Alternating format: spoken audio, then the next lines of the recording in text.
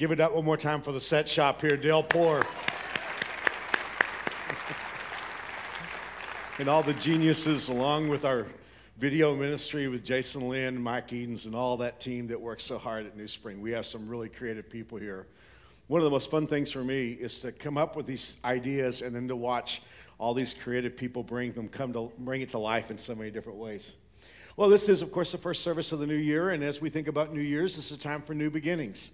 And we feel that, even on a day where we've had a snowstorm here in Wichita and it's cold outside, we still feel that impetus to do something new, to do something different, to make a new start.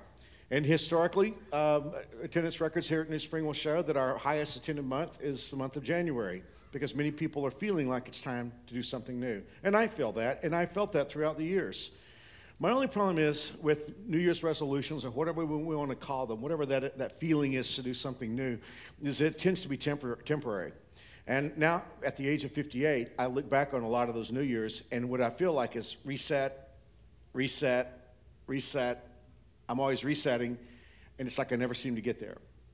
Now, I don't want to rain on anybody's parade, because if you have an idea for a New Year's resolution, I'm pulling for you, and I hope it works. And whether it's losing weight or whatever it is, exercising more, disciplining yourself, stopping smoking, stopping harmful relationships, all those things are good goals.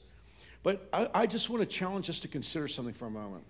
Is it possible that we have the idea with these New Year's resolutions and new beginnings? Is it possible that we have a flawed idea that goes something like this?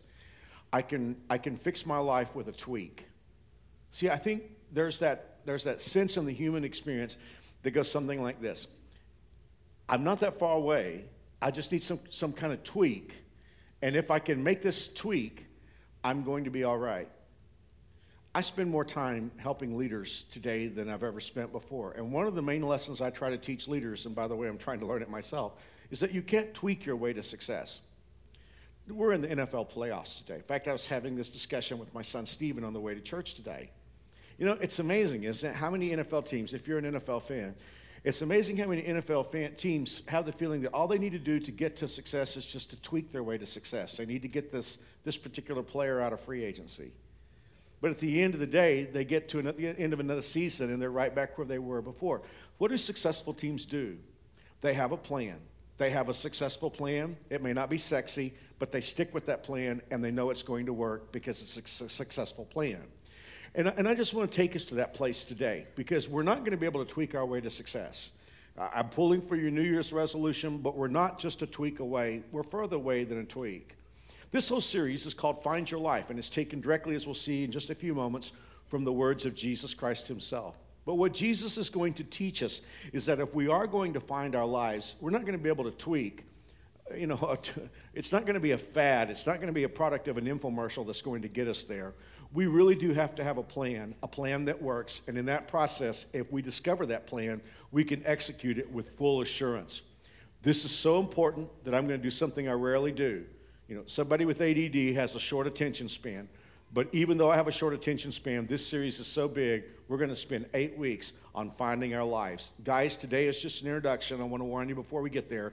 I'm not really going to take you into a specific life change today. Today, we're just exploring the principle that governs everything else. And so I realize this may not be as exciting as some of the other things that we're going to discover, but it's very, very important for us that we understand the principle that undergirds the plan. Now, let me ask you a question today, just to get us started. Have you found your life? By that, I mean, don't you sense that you have a destiny, that you were destined to live a great life? And I don't mean by that rich or famous. That's not what I'm talking about, because there are a lot of people who are rich and famous who aren't living great lives. But don't you have a sense within you that you were destined for greatness, to make a difference, for your life to have mattered when you get to the end of your life? Don't you have that sense? Have you found it yet? Have you found the life that you were destined to live? Let me be completely honest with you. If I were to answer the question for you, and I'm guessing that our answers would be similar, so I'm just going to put this on me. If I were to give you the honest truth, I would say, yeah, I think I've found a lot of it. I've found pieces of it. And beyond that, from time to time, I get into the slipstream of really experiencing life, and it causes me to hunger and to thirst for what it would be like to live every day of my life fully engaged in my destiny. But I'm not there yet. I got pieces of it. I have enough just to keep me searching and looking. But honestly, I'm not sure that I have fully found my life yet. Does anyone else feel that way? I mean, but by asking that question, I'm saying, don't you sense at moments that you were meant for more than the life that you're living? I mean, not that you're doing anything wrong or not that you're failing. It's just, don't you have this underlying sense that you were meant for more than you're experiencing right now? Well, let's ask another question. What do you think it would take to find your life? We're not going to talk about us today. We're going to talk about people outside, out there in the snow, okay? But I think there are a lot of people out in the world that have this sense that if they just did this, if they just had this one thing, they would discover their lives. There's something in between them and finding their lives. So if they had this one thing, they would be okay. For instance, I've met people, especially people in their 30s and 40s, I've met people who had this idea. If I could go back to college again and pay attention, if I could go back to college again and take it seriously, especially if, like, I went straight off high school into college, and if you're like that, you're just trying to figure out how to pay for college and get through college and get that degree. But some of you are saying, you know what? If I could go back to college this time and not be so worried about getting a degree, but worry about learning what I need to learn to get ahead, I'd like to go back and maybe do something in college that would actually lead to a career. I'd like to go back and talk to the counselor and say something different than I've always been interested in underwater basket weaving and try something like engineering, or business. If I could go back to college and pay attention, I could find my life. Or it could be something close to that. Somebody could say, Mark, if I could change career fields, my career field is not rewarding, but if I could change career fields, I would find my life. Others are here today, and let's just be honest, because the culture that we live in sort of sexualizes everything. And it could be that somebody's saying here, Mark, you know what? If I could just find somebody who would do with me the things I fantasize about, I would find my life. I don't know that anybody would say that out loud, but I think there are a lot of people out there that sort of feel that way. Or I was behind a couple of guys at Quick Trip. I knew what they were thinking because they kept plunking down plastic buying paper. That sounded like a bad idea to me, but they just kept buying lottery tickets. There must be some big payoff around it. I never know what's going on. But these guys just kept buying lottery tickets. I mean, they look like hard-working guys. My heart went out to them. I thought, you probably worked hard for that money. And yet they're buying lottery paper. But the idea is if I could just win the lottery, I could buy all the things that would give me a life. I would find my life. Or there are those that might say, if I just had different people in my life. I need people, but just not the people I have. Mark, the reason I can't find my life is because of the guy sitting next to me. He's sitting on my life. I can't find life because I've got the wrong guy, or I've got the wrong gal, or I've got the wrong parents, or I've got the wrong kids. If I just had different people in my life, I would be okay. I could find myself. And most of y'all are way too young to know what I'm talking about, but I'm guessing we have a few baby boomers in the room today. So let me just talk about us for a moment as a generation. For all of you who are younger or older than the baby boom, I realize we are the most annoying generation in history. And that is because there are so many of us. See, what happened was our dads came home from the war, and they made families, and there was just a bunch of us. We're born between the years 1946 and 1964. That's called the baby boom. Sociologists call us the pig and the python, because wherever we are in life, there's just a bunch of us. Now, you got to understand something. For all of you who have parents or grandparents who are baby boomers, this will help you understand our craziness, okay? There was an expression that was very big when I was young in the baby boom, and that expression was, we need to find ourselves. We would talk about that all the time. We need to find ourselves. Have you found? Are you find? We just need to get out and find ourselves. And there was an underlying premise behind this quest to find ourselves, and it went something like this. We in the baby boom felt like those in the great generation had sold their souls in order to acquire things. See, what happened was the great generation came out of the Depression and World War II, and they said, we're going to work very hard, we're going to save our money, we're going to be a success in life, and our kids are going to have it better than we had it. And we grew up the kids who had it better than our parents had it. The only deal is, we look back at our parents and we thought, you know what, our parents sold their souls. In an attempt to have a better life, they worked so hard, they did all the things, they did it all for money. That's what our thinking was. So we said, we're not going to let that happen to us. We are going to find ourselves. hence the 60s. You know what we did in order to find ourselves? We got stoned, we put flowers in our hair, and danced around in the park, and had free love. That's what we did to find ourselves. And when that didn't work, you know what we did? We became yuppies, and we bought the BMWs and moved to the burbs and sold our souls for the same things we claimed our parents had sold their souls for. All I'm trying to say, this thing about finding yourself is trickier than it sounds. It's a tricky thing. How would you find yourself? How would you find your life? If you were going to look for your life, how would you find it? I have a new Toyota, and it's just filled with technology, and it just stares at me. I get in the car, I push the button, all these lights go off, and the buttons just sort of like lure me in, like the siren song. And I'm technologically challenged. And my deal is this. I just feel like, and this is an old expression, but we used to say this in Texas, I used to figure that the key is, if I can't figure it out, just fiddle with it. And so the other day, I was driving, and I hadn't had the car for just a few days, and I didn't like particularly where the cursor was on the GPS system. When you're obsessive compulsive, stuff like that really just becomes huge issues. I just didn't like where the cursor was. I wanted the cursor to be in a different place. So I started pushing buttons. It wasn't long before I not only lost the cursor, I lost the GPS. Monitor screens came up. I had no idea what it was about. How many of us are making it up as we go? We're pushing buttons. We'll figure it out. Something good will happen if I just keep pushing buttons. You say, well, especially everybody of the feminine gender is looking at me saying, Mark, if you would just read the manufacturer's manual, you would know how to operate your GPS. You're right. And guys, let me tell you, it doesn't work in life. You're not going to find your life just pushing buttons until you find something that works. Go back to the manufacturer. What does our manufacturer have to say about finding our lives? I want to take you now to the Gospel of Matthew chapter 16, and this is the verse I was reading in my devotions months ago when I got the idea for this series. Read it with me, please. Then Jesus said to his disciples, if anyone would come after me, he must deny himself, take up his cross, and follow me. Now look, could we just take a time out for a moment? American Christianity is confused over something. Jesus had two commands for you and me or to anyone else. One command is how you go to heaven. The second command is how you have a life worth living. And sometimes those get confused. And when people read the command that Jesus gave us to have a life worth living as this is what you have to do to go to heaven, then it really gets all balled up. So let's just clarify this for a moment. Jesus said two things. He said, believe me and follow me. Believing on Jesus is how you go to heaven. That's a gift. It won't cost you anything, okay? The moment you accept Jesus Christ as Lord and Savior, you believe on him, you don't do a thing in the world to go to heaven. God wants that to be your gift at the very beginning. But in order to have a life worth living, Jesus says, follow me. In order to get to heaven, it's believe on me.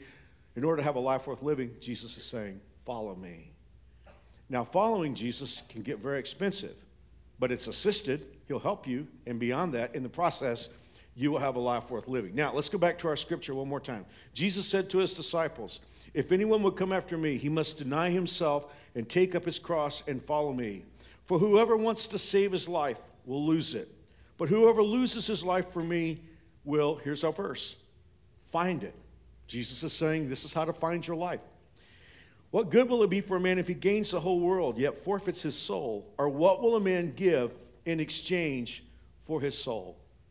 For the next few moments, in order for us to understand how to find our life, we're going to take those statements apart, and we're going to look at some of them piece by piece, and so that we can fully understand what it means or how we can find our life. Now, let me tell you why I'm taking the time to do something that's going to be a little challenging today. Everything Jesus is going to tell us is counterintuitive. In other words, when Jesus talks to us about how to find our life, it's going to feel wrong. That's the scary thing, because see, here's the thing.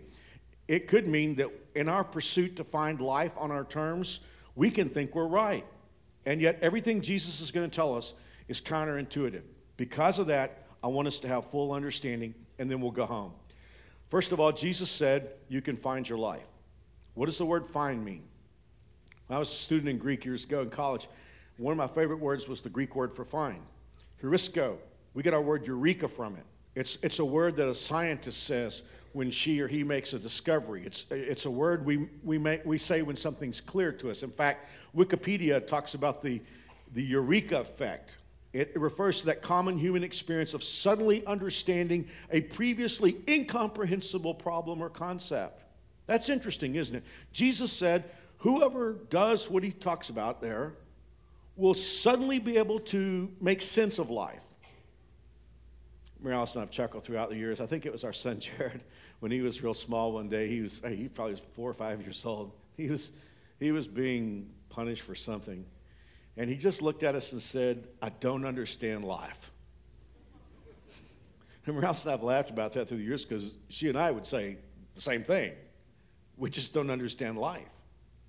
But Jesus is saying the person who does, we'll talk about what he talked about in a moment, the person who does this will be able to make sense out of life. What was previously incomprehensible won't be incomprehensible anymore. He will eureka it. He will find life. So there we are. If I want to find my life, here are my options. I can blindly punch buttons hoping something good will happen, or I can go back to Jesus and listen to what he has to say. Now, let's tighten our focus a little bit, and let's look at 2 lines from the scripture we just talked about. Matthew 16:25. Whoever wants to save, define that word save. Whoever wants to save his life will lose it. But whoever loses his life for me will find it. Let me tell you what I thought wrong when I was growing up and I used to read this verse. When Jesus talked about losing life, I thought he was talking about dying, because that's what we usually talk about when we talk about losing life. Not at all what Jesus is saying. Here's what he's saying. Whoever wants to save, the word save means to protect or to guard. Whoever wants to protect his life, the word lose means ruin or mar. Whoever tries to hold on to life, protect life, will lose it. But Jesus said, whoever is willing to mar his life or her life for my sake will find it. And by the way, you know what? If we'll think about it pretty carefully, that's really true.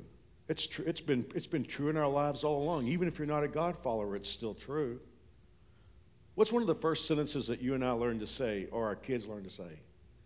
It's mine. It's my toy. It's my room. It's my time.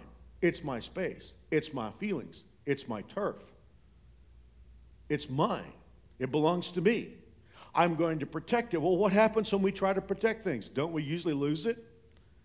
You know what happens? If where you work, you're always protecting your turf, it isn't going to be long before they won't let you have any turf anymore. They're going to say, you're such a pain in the neck that we're not going to let you have turf anymore. Or if you're always trying to protect your feelings, isn't it strange how that we lose relationships in the process? So Jesus is just simply saying that. He's not trying to be in our face. He's just simply saying, if you try to protect your life, you will mar it. But he's saying if you're willing to mar your life, or to use your life, or to, in effect, use up your life for his sake, Jesus is saying we will find it. Let me give you an example of this. Say, for instance, this morning I decided I like this orange so much I'm just going to keep it this way forever. I'm never going to let anything happen to this orange. Nothing's ever going to mar it. It's going to stay just as it is. Now, this is more than you want to know, but I got to tell you this. If I made that decision, it wouldn't be long before this orange would become very dangerous to me. I'm deathly allergic to fruit mold. I am. I can walk into Dillon's, and if I get the scent from citrus fruit or fruit mold, if I stay there very long, I'll get a serious headache. If I stay there much longer, I'll get very sick. So here's the thing. If I decided I was going to let this orange stay this way, it wouldn't be long before it would become dangerous to me. It would never live out its destiny. But if, on the other hand, I took out a knife, which I often do with oranges, and I cut it, then all of a sudden, the problem is I've marred it, but now it can live out its destiny. I can squeeze it. It can become juice that has nutrients and vitamin C in it. I can eat it in sections. It suddenly becomes useful to me. And this is simply all that Jesus is saying. He is saying, look, if you decide that you're not going to mar your life, that you're going to protect it, you'll lose it, you'll waste it. But Jesus is saying, if you're willing to mar it for my sake, for Christ's sake, Well, one more time, let's read it in Matthew 16:25.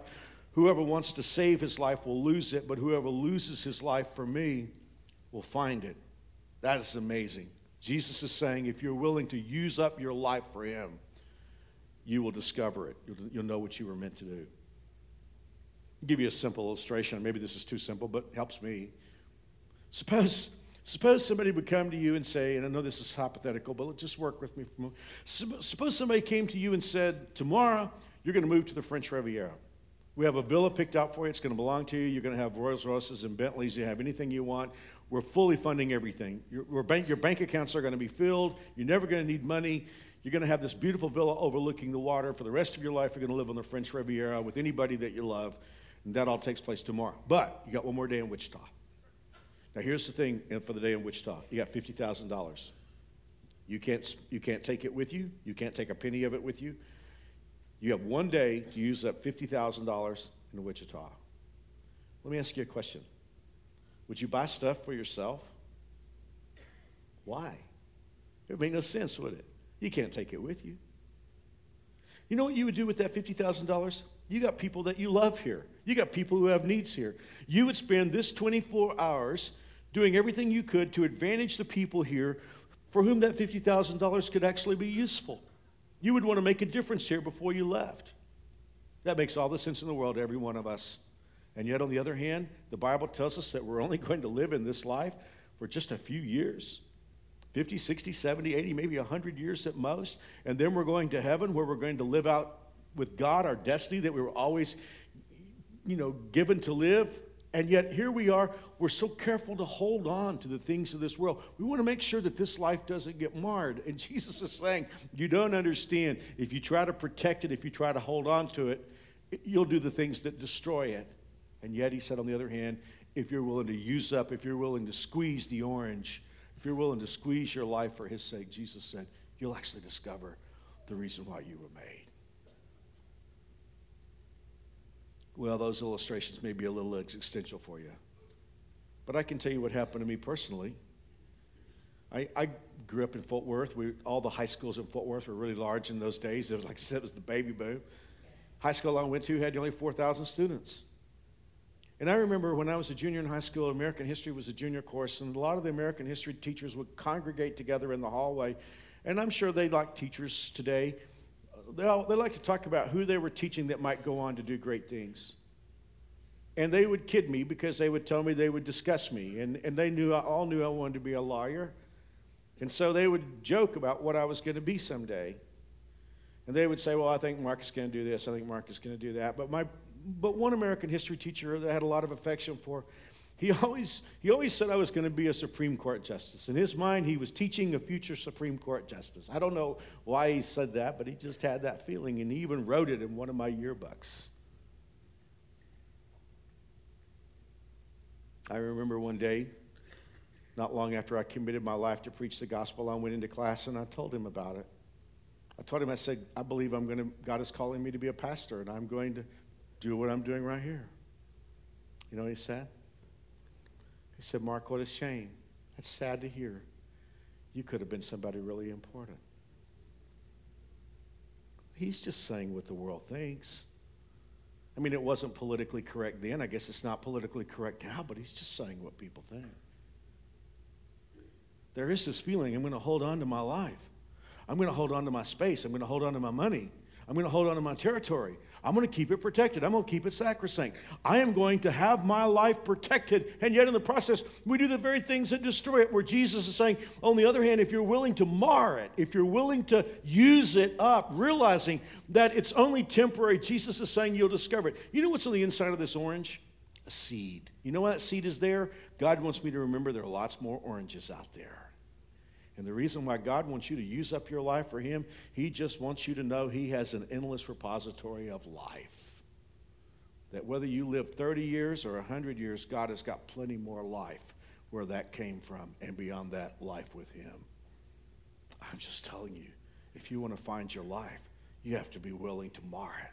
You have to be willing to cut it. You have to be willing to squeeze it. You have to be willing to use it for him. But in the process, you'll find it. This, and I'm through. I get the feeling Jesus said this all the time. Are the things that you just say all the time? And isn't it interesting if you say something all the time, if you have a message that you just say to everybody, every once in a while you'll just change a word here and there.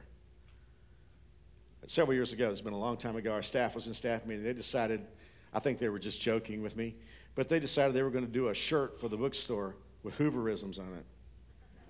You know, just those quirky things that I say all the time, like this is the biggest series I've ever been part of.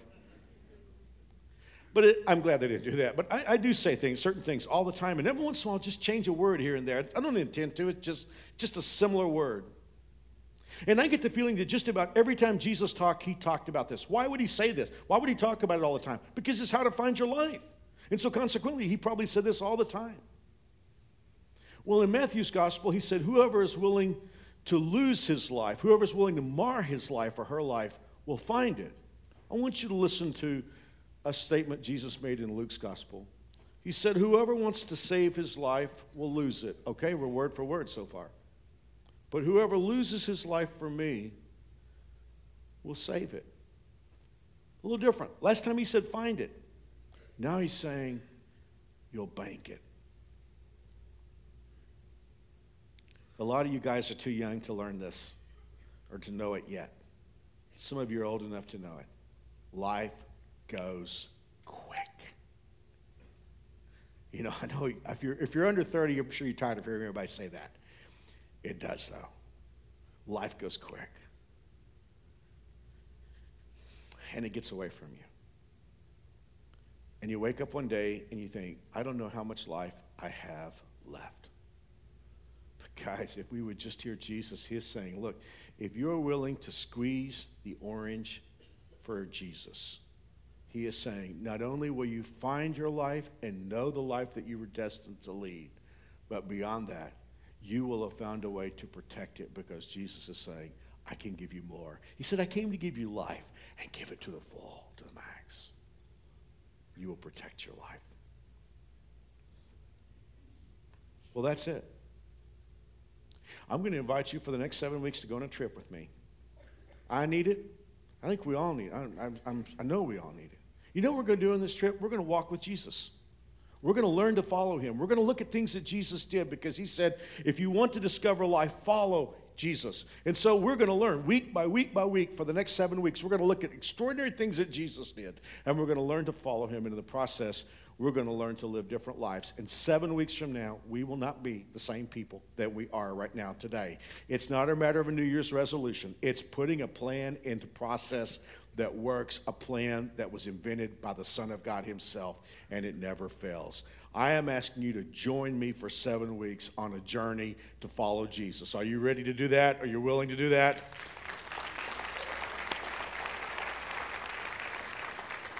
We'll get started next weekend. But here is the process. Remember this. If you try to hold on to it, you'll lose it.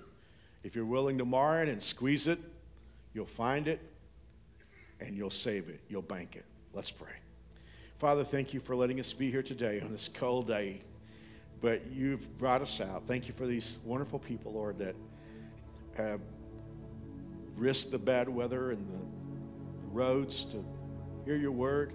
I pray that your Holy Spirit will bring special blessing in their lives and those in the lives of the other four services.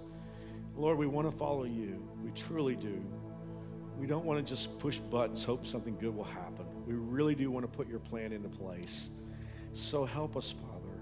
I pray that you'll direct us. And Lord, if we have that selfishness that's unwilling to squeeze the orange, I pray that you'll help us to see that today. Help us to understand that if we keep demanding our space, our territory, our money, our possessions, our props, that all we're going to do is screw up our lives. Help us, Lord. In Jesus' name, amen. God bless. We'll see you next weekend.